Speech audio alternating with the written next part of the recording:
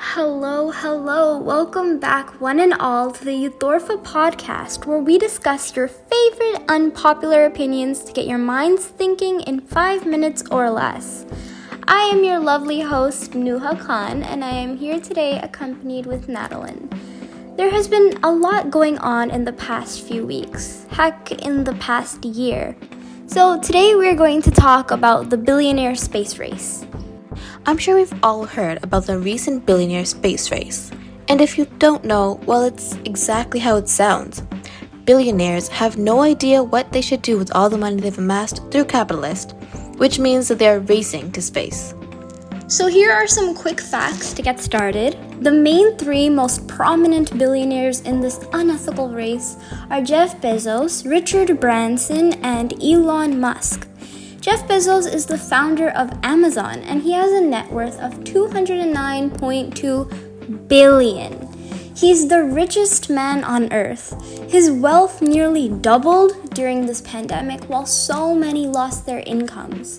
Richard Branson founded the Virgin Group, which owns about 400 companies, and he has a net worth of $4.7 billion. Last but not least, Elon Musk founded SpaceX and Tesla and has a net worth of $160.1 billion. Jeff Bezos and Richard Branson have had a rivalry, a mine is bigger than yours competition, for a while. Recently, Jeff Bezos went to space on July 20th. Richard Branson went to space on July 6th after finding out Jeff Bezos' plans for the 20th. Clearly, this is an ego competition. We are obviously not the first to point out how wrong this race actually is. In response to adversity to the Billionaire Space Race, Elon Musk tweeted, quote, "Those who attack space maybe don't realize that space represents hope for so many people." But what he does not understand is that Earth is our home, and space is only hope to the rich, who live lavish lives and can afford the joyride. The reason they can afford this is because 9 out of 10 times they're using capitalist methods and are hogging all the wealth that the world needs. Regular people are struggling to pay bills and survive on a minimum wage. Space is not hope to them, and the space race is just another reason to feel hopeless. A pretty great example of this imbalance is the global pandemic. The UN reports 811 million people were undernourished during 2020. COVID is still causing widespread death, and our planet is crying, causing heat waves, flooding, and other disasters. It's so strange how these billionaires can be content with simply leaving the rest of the race, the human race, to just suffer and die, when they have the absolute capacity to mend what's broken. But they'd rather go for a joyride to space.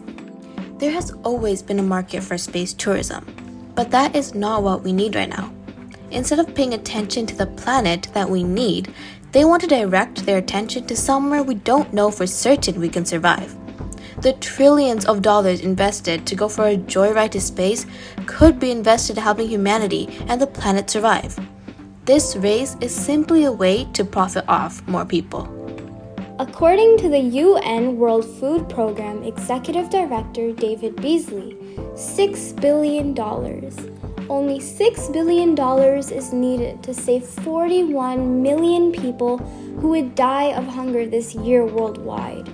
Tell me again, how space represents hope when people are going to die preventable deaths. I know a lot of people will say that it's their money, they can do whatever they want with it. But at what point will we hold them accountable for how much of the world's wealth they hold in their fist? When will we be able to stop them?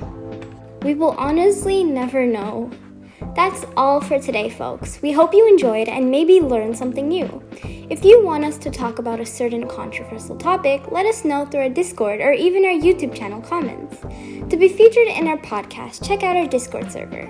Stay safe, get vaccinated, take care of yourselves and those around you. We'll see you in a couple of weeks. Signing out!